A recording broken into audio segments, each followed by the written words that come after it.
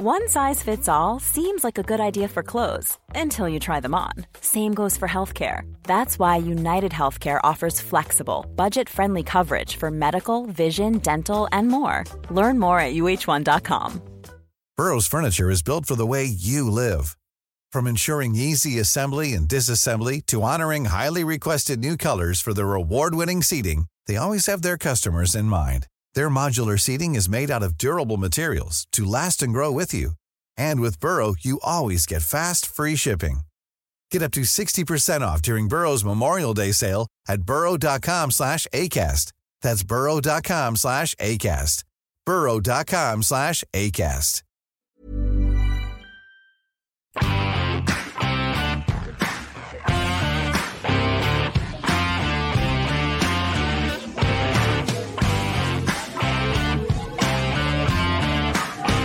Well, the day has finally come. Celtic have beaten Livingston away. Celtic came away victorious, 3-1 winners at the Tony Macaroni Arena. Welcome along to the Huddle Breakdown, and to here with you for the next hour as we bask in the glory of a victory in the place that we thought it was impossible. Chico James, Al Morrison, happy beating Livingston away day.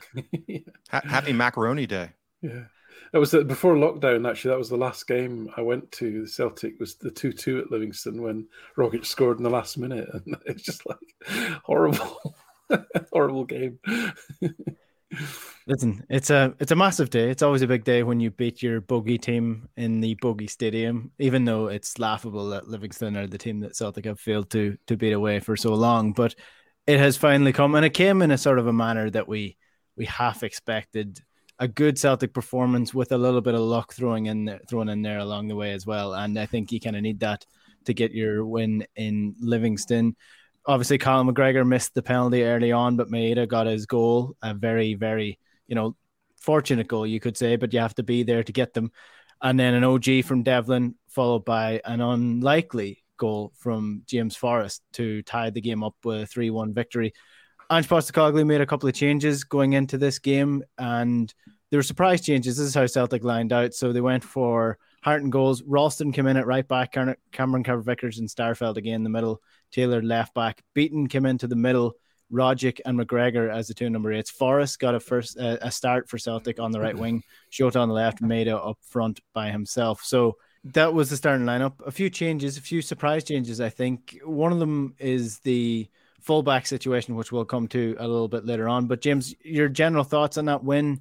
Again, you can't really complain once you come away with a win like this. Yeah, exactly. I think given the collective anxiety heading into it, not only getting the win, but doing it in a relatively convincing fashion. I mean, that we definitely had some positive bounces of the ball. A header that hits the crossbar for them. There's always fine margins in these games. But it was definitely a convincing performance, a good performance that, particularly given the context.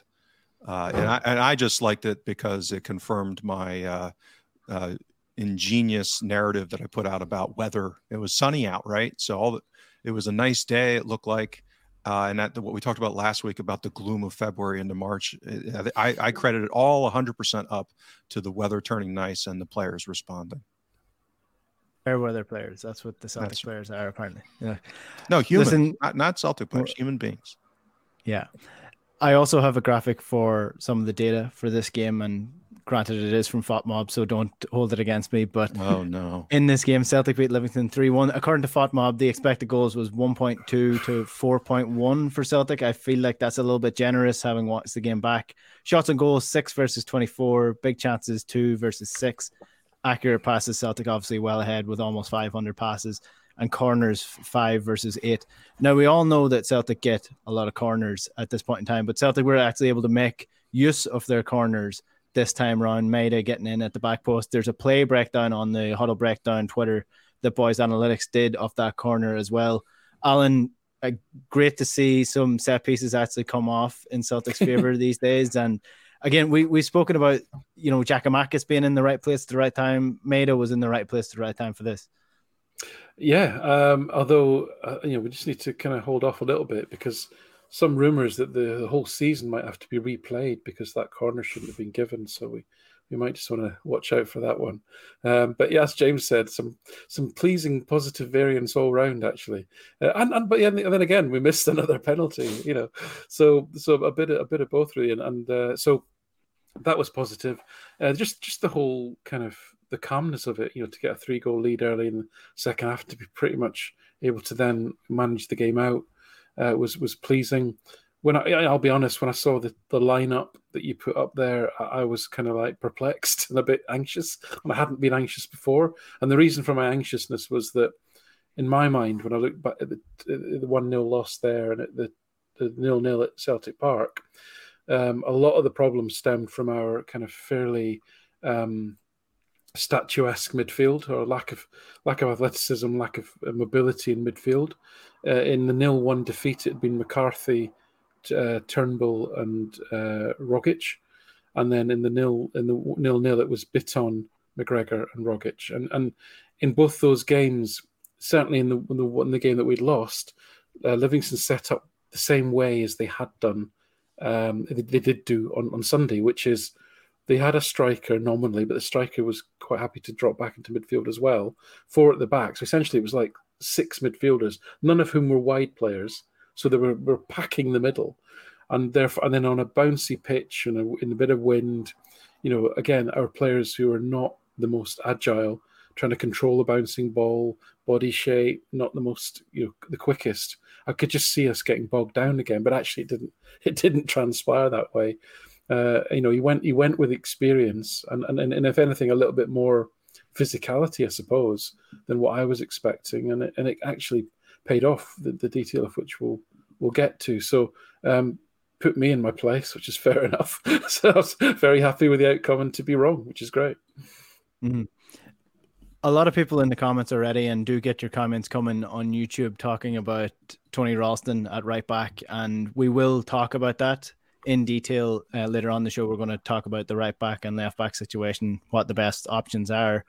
But I think it's probably the best place to start is the midfield for this. As you mentioned, Beaton came in to the midfield with McGregor pushing up as an 8, and then Rogic as well coming in for a start, which I think some people might have been surprised by, given the differences in the quality that he's been producing compared to Matt O'Reilly in recent weeks. But so let's start with that midfield. What does pushing Beaton into that number 6 and McGregor further forward change to the Celtic midfield that we wouldn't have had if we didn't make that change, if McGregor's playing as the 6 with, a Hatate and O'Reilly, or Hatate and Rogic?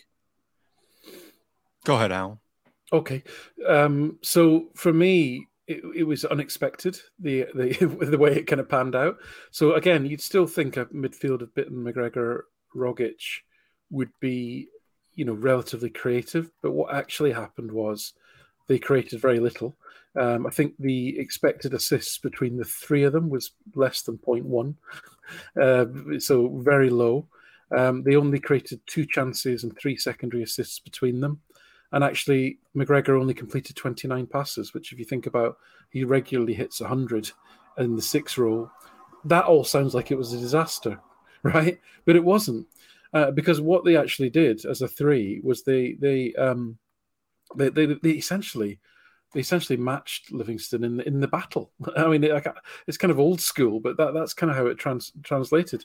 I mean, if you look at the 3 of them, I worked out that Bitton 17% more defensive actions than average, Rogic 25% more defensive actions than normal, McGregor 57. So despite the fact McGregor was playing as an 8, not a 6, 57 more defensive actions than normal. And now, it wasn't even a case of how many challenges did they win versus how many they lost. They were just in there disrupting. And actually, it was Celtic who more effectively pressed the Livingston midfield on the rare occasion they did get the ball, than it was the other way around, because Celtic pretty much avoided the Livingston press by playing effectively down the flank. So it was very interesting.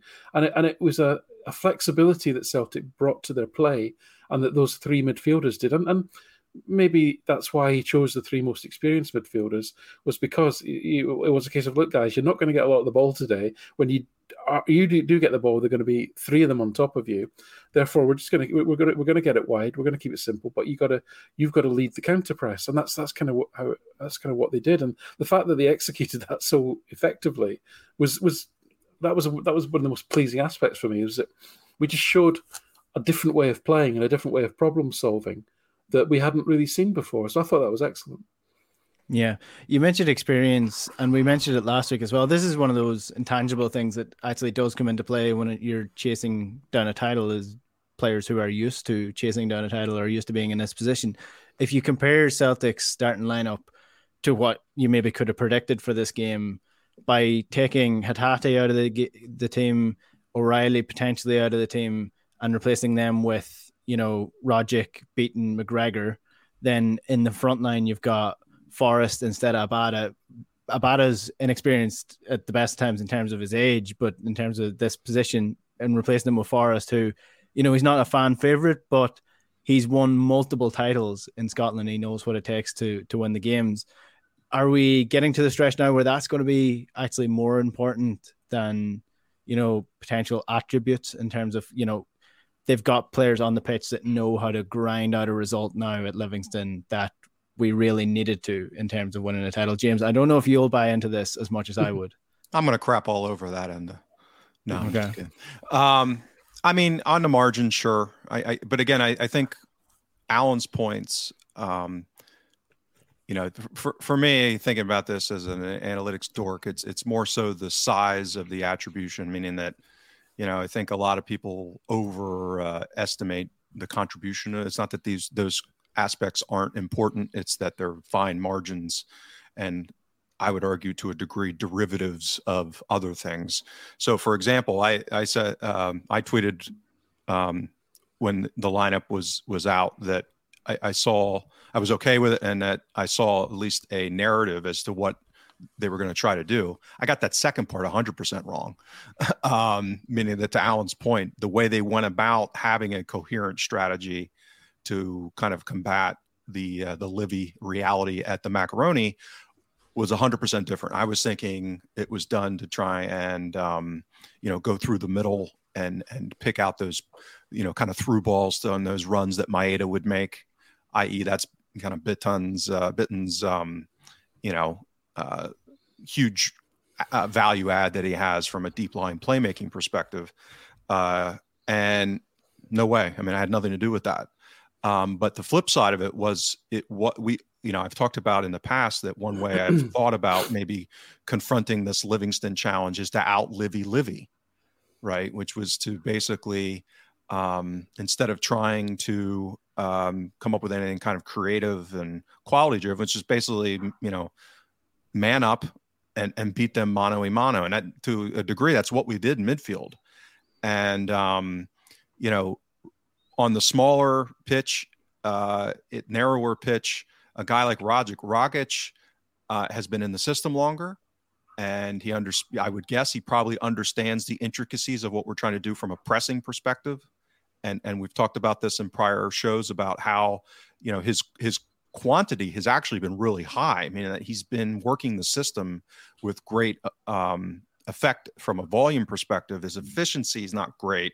So he's putting forth a lot of effort. He's doing a lot in pressing and counter pressing. On a smaller pitch, all of a sudden, his physical issues, maybe lack of quickness or speed, gets compressed, right? So he's got less room that he has to cover. And if you look at our counter pressing data from the game, it was about 25% higher than the season average. So our pressing actually was lower, but our counter pressing was higher. So we were attacking down the flanks, and then when we lost the ball, we were counter pressing. So that's where McGregor, Rogic, and even Bitten really were, let's say choking out the game or dominating the game, was in that. And you throw Maeda in his usual whirling dervish, and it was really effective. So it's more so those kind of tactical and setup issues as opposed to maybe some of the qualitative aspects as far as experience. I mean, I think the bigger experience issue is that those players have been in the system since the summer and understanding maybe what Ange is trying to do. So if he's going to do something a little different, I would think they're the ones over, let's say, a Tate or an O'Reilly that are relatively new and certainly a lot fresher in the system than what those three are. It's that kind of acute experience under Ange, I think, that may have paid benefits. For sure. In terms of James Forrest, he's dividing opinion in the comments already. I see Bruce Mack is saying that he should be first choice and Abada should be pushing for his jersey with that's Bruce FM who's saying that. Gary Melrose is saying that one performance doesn't make him a world beater. He needs to back up this performance with another, and so on and so forth. In the comments, the debate goes on about James Forrest. Alan, you highlighted this about James Forrest last season, and we sort of discussed how he could be potentially be used in terms of the Ange system, potentially being moved in a little bit closer to the forward line, acting as a striker. That hasn't really happened. Injuries again scupper his performances. But I think one thing that we all agreed on was that when wingers go downhill, they go downhill fast. Are we seeing that might be James Forrest might be bucking that trend a little bit now, or am I getting ahead of myself with this one performance? No, I wouldn't get to. I think it was what pleased me was that players that I think have been a little bit off it probably for a few weeks now. I think Forrest, Jota, Rogic, to name three, all played really well. No, let me put that into context. If we compare the wingers, right? Forrest created one chance, Jota created 7. Okay. Forrest executed one pack pass, Jota 6. They both Jota had 6 progressive runs and 3 pack dribbles, so 9 ball carries from Jota. There was 2 from Forrest. Jota had XG of 0.1. Forrest was higher. His chances were slightly better, but between them, I think Forrest had 2 shots. Jota had maybe 2 as well, so that was pretty even. But in terms of creativity, there was no comparison. I mean, Jota was prolific on the left side. Forrest got his goal, and it was a well taken goal. It was a great run. What was great about his goal was that the third goal was the culmination of 5 minutes masterclass in counter pressing that happened. If anybody wants to watch the game back, just watch from the 50th to the minute to when the third goal goes in, and you'll see 3 great examples of counter pressing and what it actually means. And so I won't kind of bore you with a big description here. Just watch that 5 minutes, right? And essentially, when Forrest sees that Bitton, McGregor, Rogic, Maeda led all of the counter pressing, by the way, right? He was the catalyst for all of it. Forrest actually pulls wide, recognizing that there's space to be had, and if and when Celtic win the ball back, that something could happen here, because the benefit of winning the ball back in a counter press in central midfield, which is where Celtic are winning the ball back, is that if you're the opposition and you've got the ball, your fullback might have started to make a run up one side, right? And suddenly you don't have the ball. There's spaces all over the place. The defense's line is disorganized, and that's what happened 3 times. And on the third occasion, Rogic to Jota, Jota to Forrest. Forrest was in for the goal. So that was a very intelligent piece of running that Forrest experienced, saw where the space was, and the finish was superb, by the way, as well, off of his left foot. So absolutely credit for him for that, and for looking a little bit more like his old self. But if you want to see what a player returning to form looks like, then it's on the other wing you need to go, because Jota was just back to his ball magnet. Yes, there was frustration. Yes, there was a couple of dumb shots. Yes, there was lots of crosses that didn't go anywhere. But there was just constant him trying to do something, trying to break the opposition down, trying to get beyond his fullback, trying to take players on.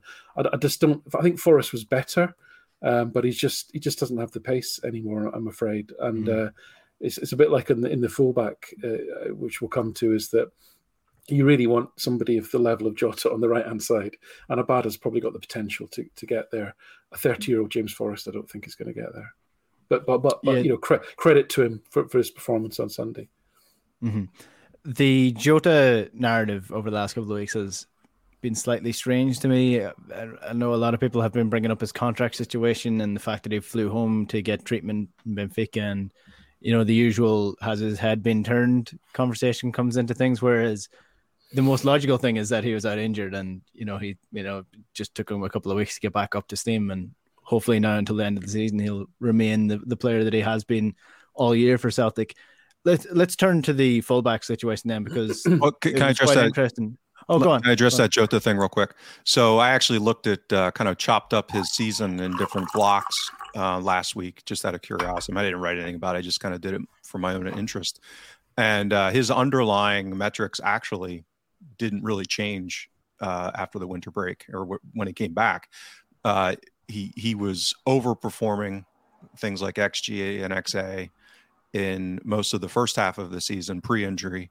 And then when he came back, he just was basically, reverting and underperforming, so to speak, meaning that he wasn't scoring some of the chances that he did earlier. And he just wasn't having some of his, some of the luck, so to speak, on some of his deliveries being capitalized upon but if you look at his, whether it's XG, whether it's OBV, all these things, it's pretty much right in line with what he had been doing. So again, this is a good example of how, kind of just normal variance ends up creating narratives. We just kind of fill in the holes with these narratives that yeah. So again, is it possible that he got his head turned? I'm going to blame it on the weather. I'm going to stick with that. Yeah. Right. Let's move on to the fullback situation then. Anthony Ralston comes in at right back. It was an interesting move for Ange, but again, it seems to have paid off. Ralston again showing his worth for the club. It just has to be said every time that Ralston plays this well that it is so surprising how well he has come along in this season, and a massive boost to Celtic, like to have this player pushing Juranovic for that position. James, you've been writing for the Celtic Way this week about the fullback situation and the creativity in particular. So what have you been seeing? Yeah. So again, this is not to suggest what's going to happen going forward. Most of this is, as we say in analytics, ex post, right? So looking at the history, measuring what's actually happened and comparing. And I actually wrote when it appeared. Now, some of it may have had to do with injury, but probably also the return of Taylor. Is that when Juranovic supplanted Ralston, kind of early December as.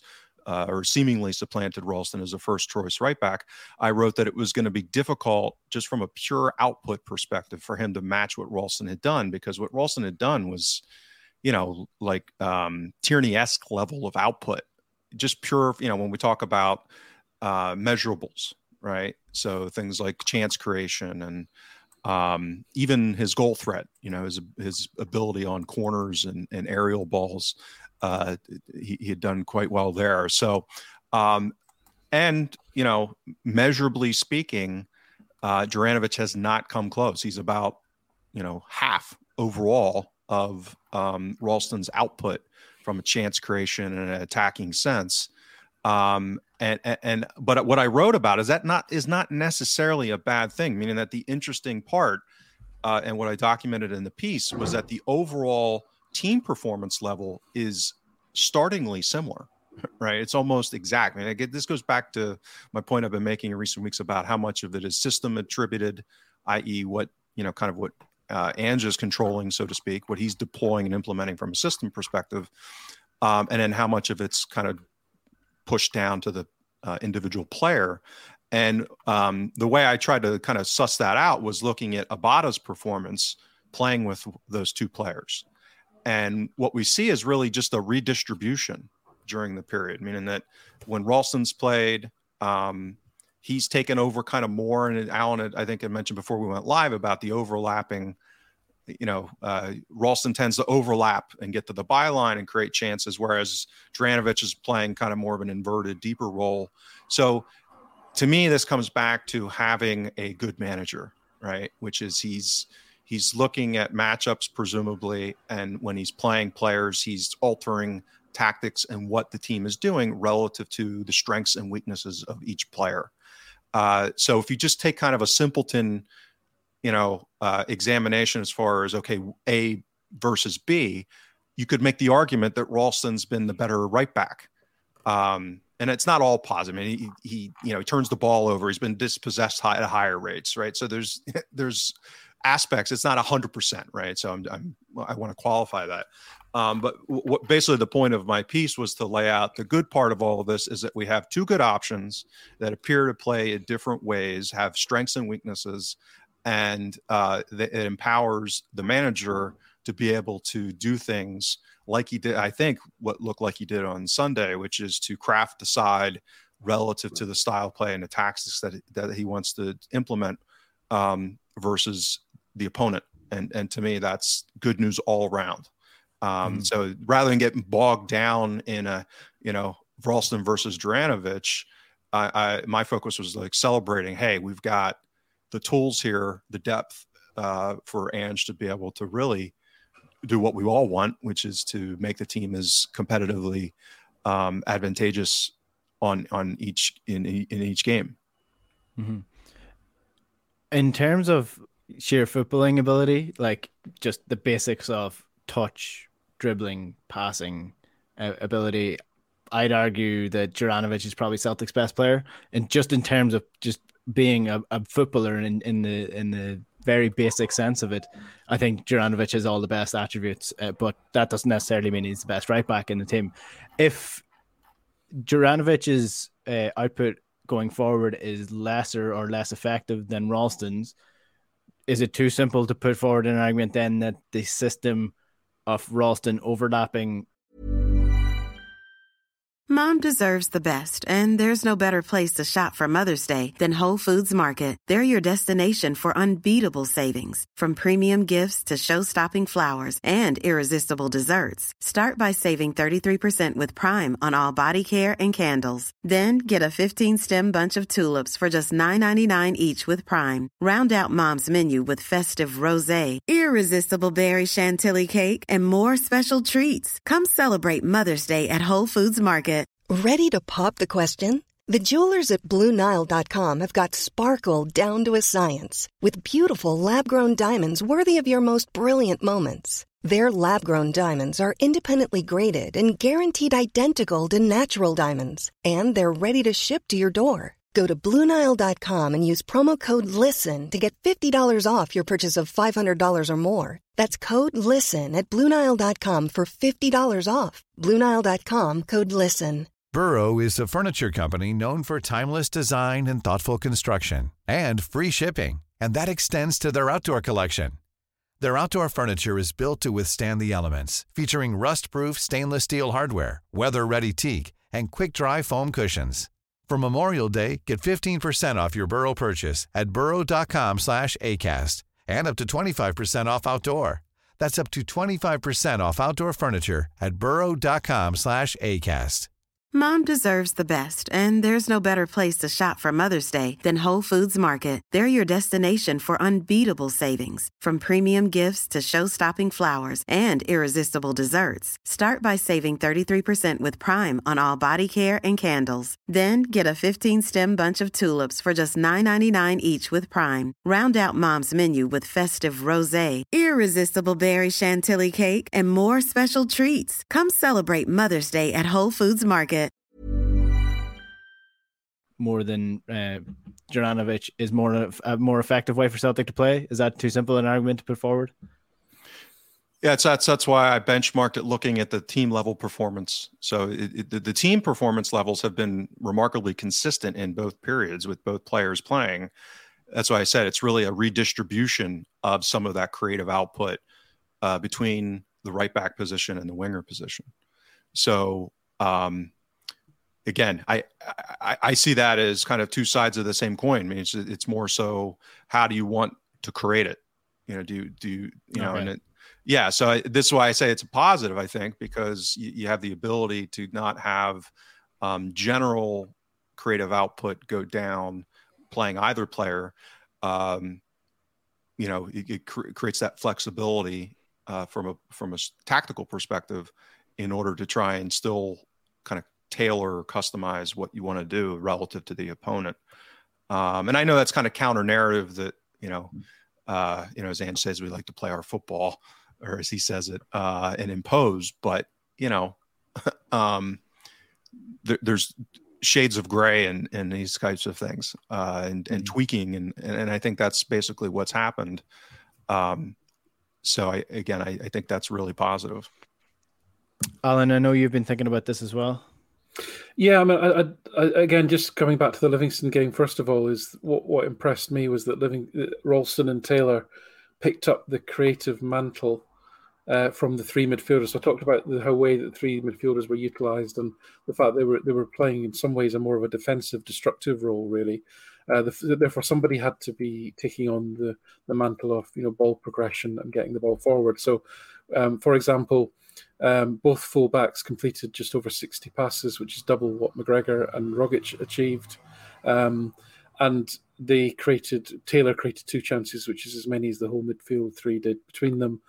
Ralston and Taylor between them had 3 secondary assists each, so 6 between them. And there was only 3 for the whole of the midfield at secondary assists. So they were really building the play.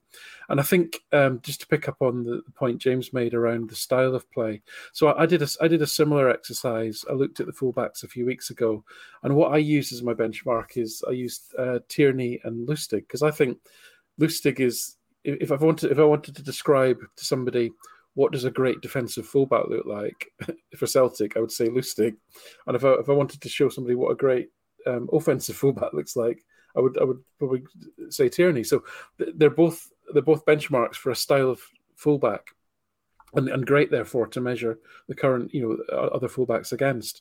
And actually, very interestingly, is that what I realised is that actually Tierney was great at getting the ball up the pitch, but his actually expected assists rate in his career is lower than Ralston and Taylor's. Now, and I think that's something to do with style, right? I think the fullbacks have a more complicated, involved role in the team than perhaps Tierney had. Now, what Tierney's big strength was, which I think many people perhaps undervalue, is that he was an absolutely terrific defender. So you had somebody who was a great threat going forward, but actually defensively he was excellent. And neither Taylor or Ralston are as defensive metrics are as good as Tierney's. Tierney's probably second to Lustig in that sort of hierarchy. And so to think we had them both at the same time, and then you had this sort of Tierney, Lustig, his long ball progression was excellent. Tierney's driving runs were excellent. It was a brilliant combination to have. So what I would say is that there's a little bit of stylistics going on here, in that Ralston and Taylor's creative numbers, I think, are boosted by volume just because of the way they're being used in the team. That doesn't necessarily mean that they're better players than Tierney. It doesn't necessarily mean that if you brought in another player, they could actually do even better. I think that's the thing we have to keep in our minds. And I'm pretty convinced about that, if I'm honest with you. Juranovic's numbers are quite strange. He's actually, I agree with you, Enda. He looks like a proper footballer. His touch, his control, his physical speed, his awareness, his confidence. I mean, he plays with such confidence. He plays with that little bit of swagger that we all like. But his numbers are actually really, you couldn't separate him from the other 2 fullbacks that I mentioned there, Ralston and Taylor. In fact, if anything, he's less creative, as James said. He's probably a little bit better at ball progression, what I call build-up, so pack passing, for example. Just general volume and accuracy of passing. He's probably got the edge over them in that regard. But in terms of the sharp end, actual,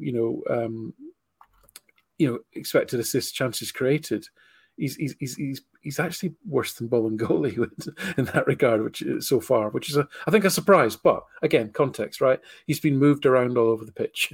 He's been playing left back. He's been playing wide on the right. He's not had a settled run of games at that right back position. In fact, I think I said the other day, for the first time, I think in the previous game, he actually completed 90 minutes at right back in 2 games in a row. It's the first time that happened. You cannot underestimate a player getting into the rhythm of playing that in that same position. So I think we have to. Mm-hmm. I think there's still more to come, I would suggest, from Juranovic.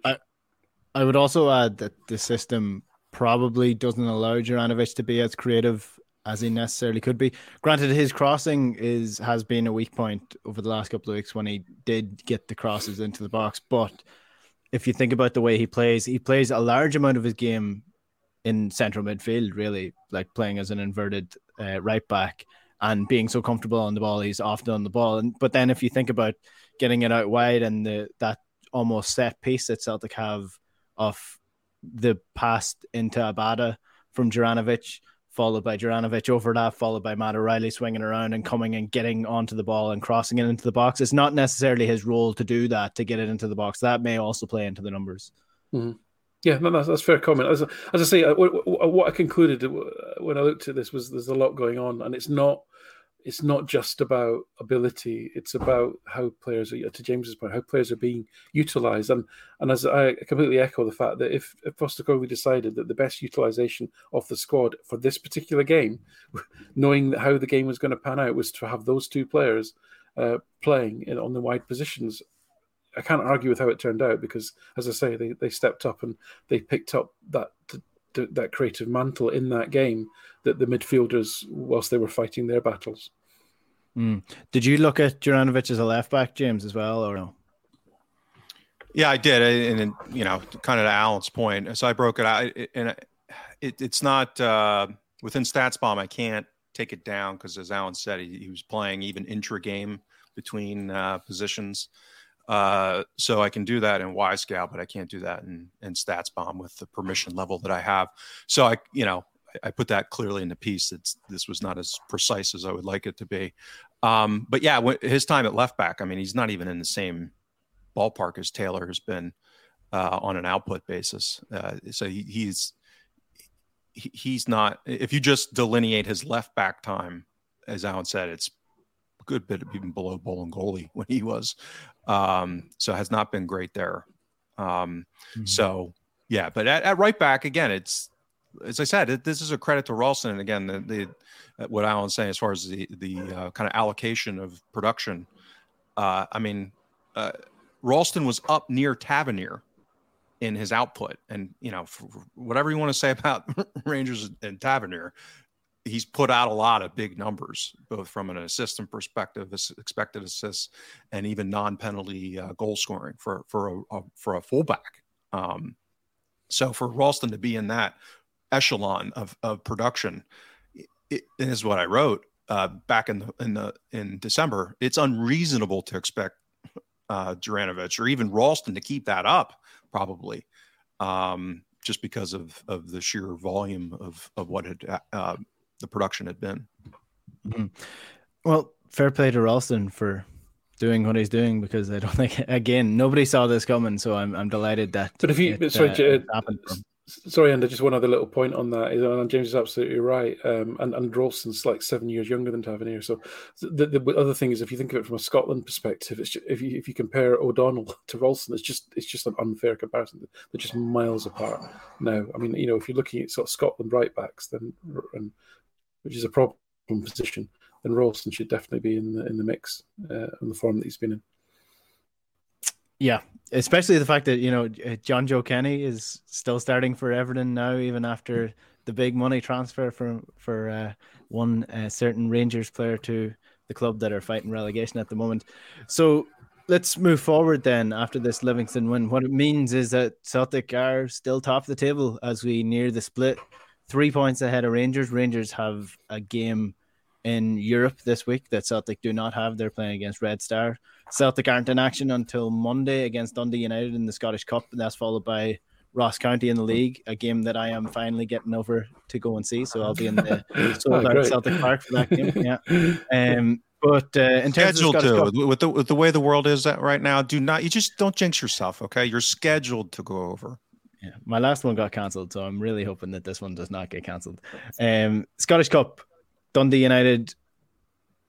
This is a game, if there's one team, if I could pick out one team in the league that I'd want a cup game against while we're on this run, it's either Dundee or Dundee United, because I never have any fear in my self coming up against Dundee United. Maybe that's arrogance, I don't know. Yeah, I'll disagree with you. And with one major reason, which is their keeper. He's the kind of keeper that in a cup game could stand on his head, and we could completely dominate and still struggle to win.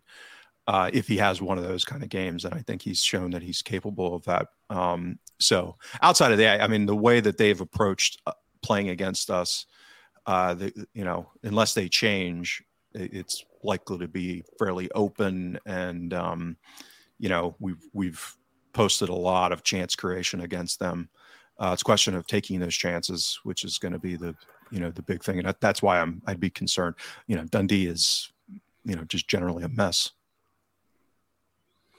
Yeah, they've got the, I don't know if you'd call it the luckiest, but they're conceding only 1.1 goal a game.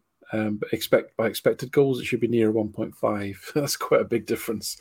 So they're almost due a bit of a doing if things revert to the mean, which they generally do. And it's not even as if I think it's Segrist. It's not even as if has the goalkeeper that has the most saves. He's well behind the Dundee keeper and Craig Gordon and the Motherwell goalkeeper and the St Mirren goalkeepers are all have to make more saves than the Dundee United keeper. So that suggests that there's some poor finishing that happens to coincide with when teams play Dundee United. And given I don't think they've got any particularly outstanding defenders, it suggests it's just one of these things that may kind of even out over time. So they're probably one of the teams that's overperformant in terms of their expected goals and so forth and on various other metrics, got more points than what you'd have expected them to have got over the season. So that's all kind of positive. But as James says, it's a one-off cup tie. So, but what we can absolutely say in terms of what can Celtic control is that they're just in a really good place. We're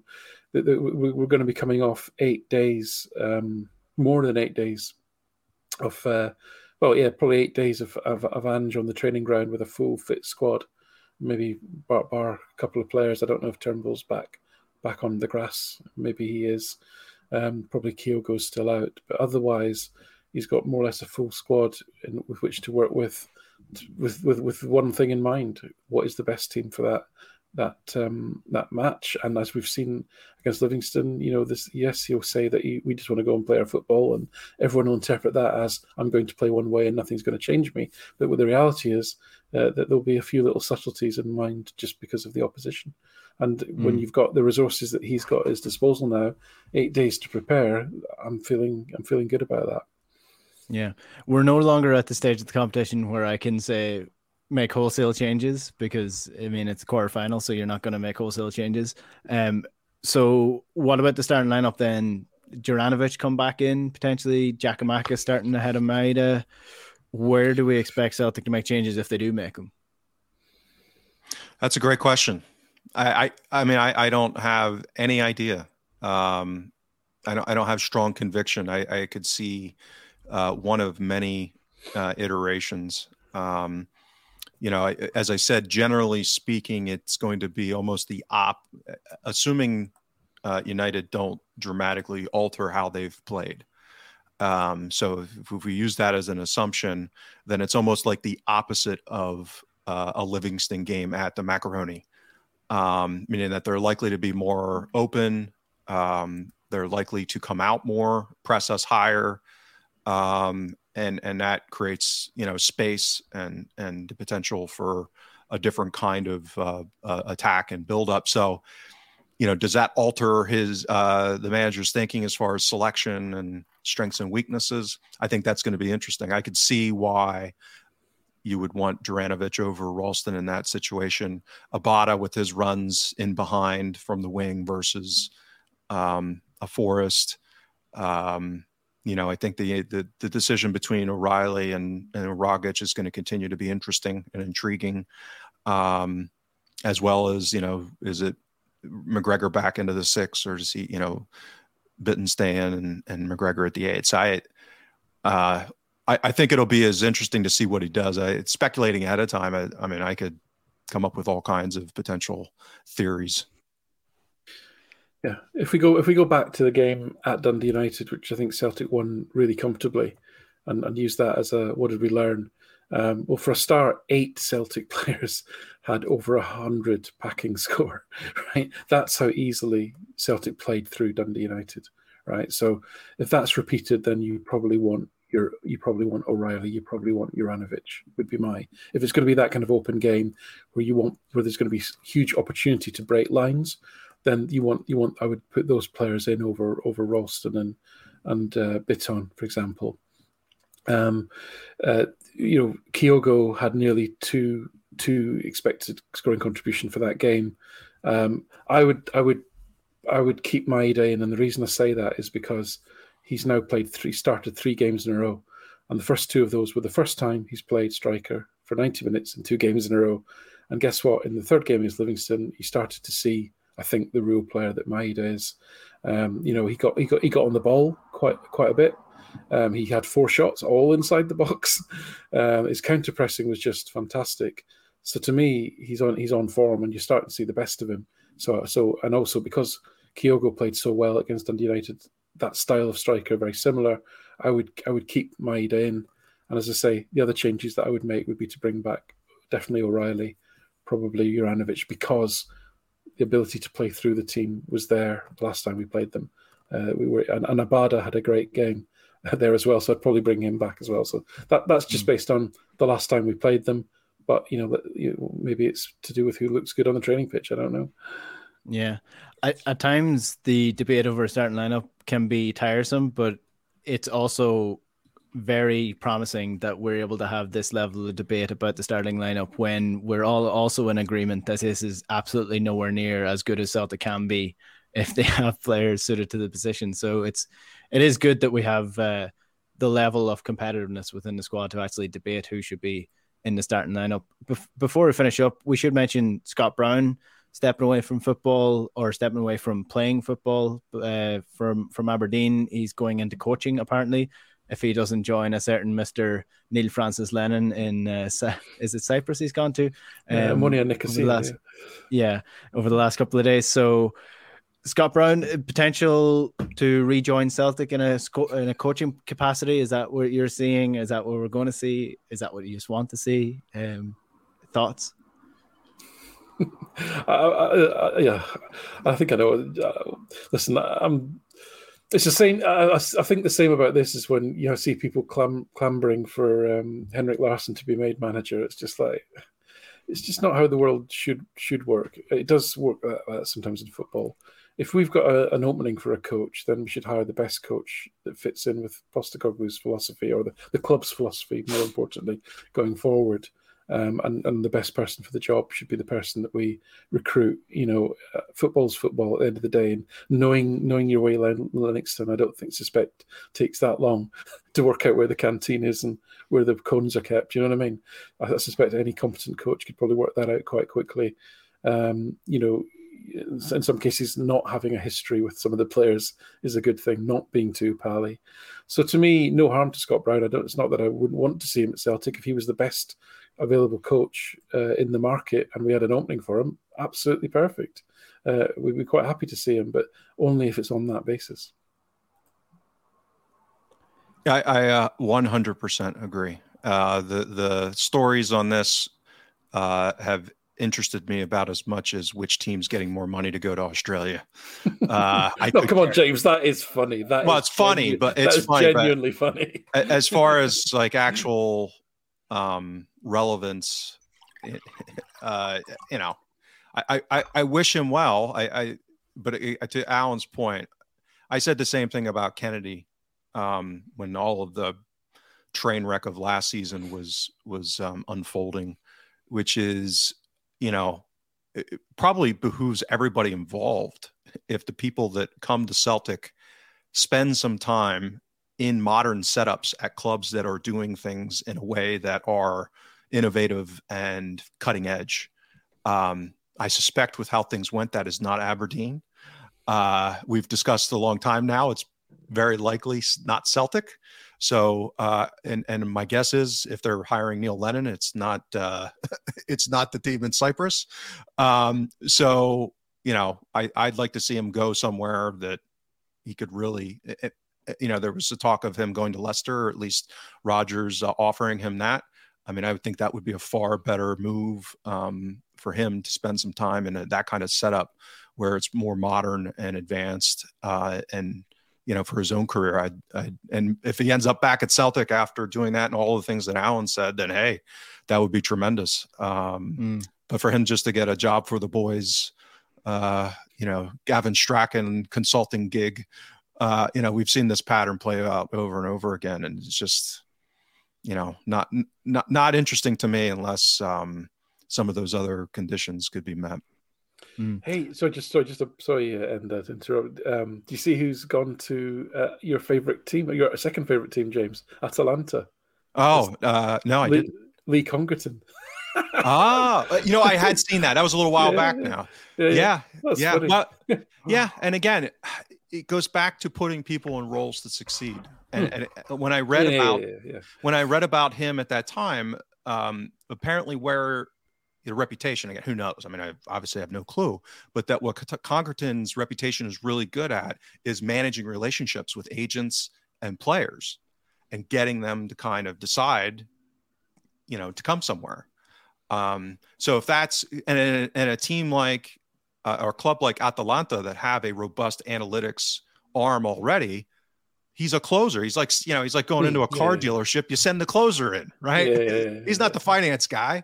Yeah. He's the closer guy. He doesn't design the cars. He just exactly.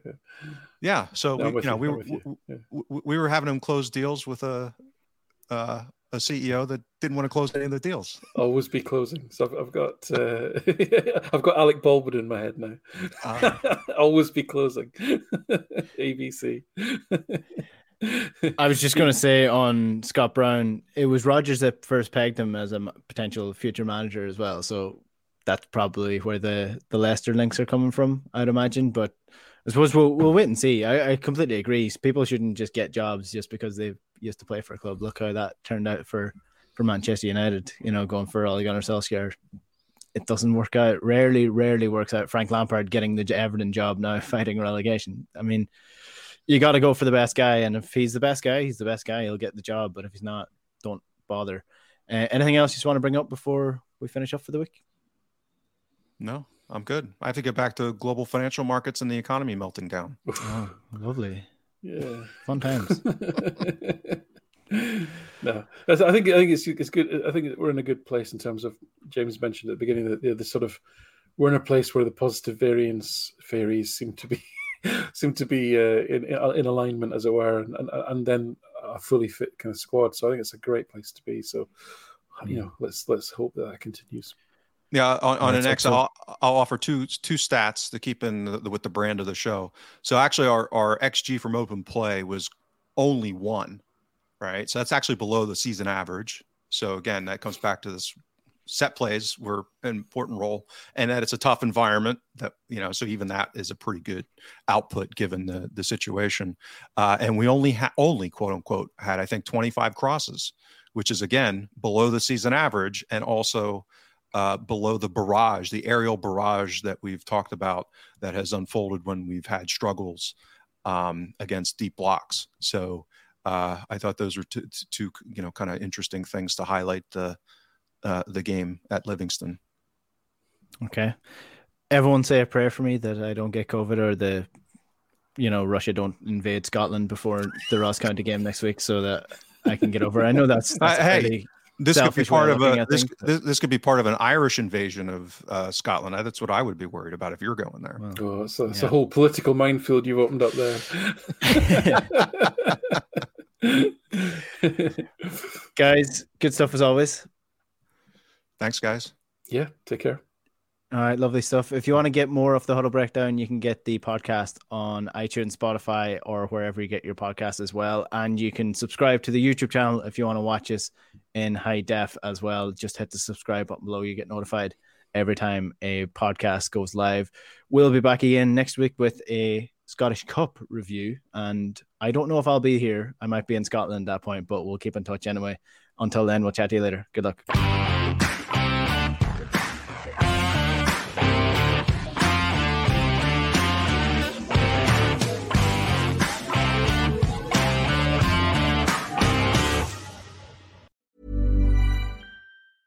Hey, it's Paige DeSorbo from Giggly Squad. High quality fashion without the price tag. Say hello to Quince.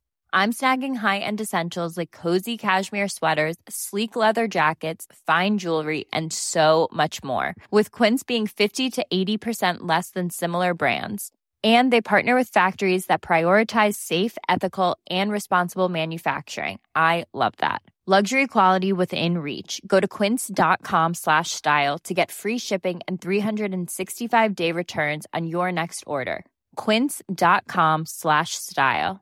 Mom deserves the best, and there's no better place to shop for Mother's Day than Whole Foods Market. They're your destination for unbeatable savings, from premium gifts to show-stopping flowers and irresistible desserts. Start by saving 33% with Prime on all body care and candles. Then get a 15-stem bunch of tulips for just $9.99 each with Prime. Round out Mom's menu with festive rosé, irresistible berry chantilly cake, and more special treats. Come celebrate Mother's Day at Whole Foods Market.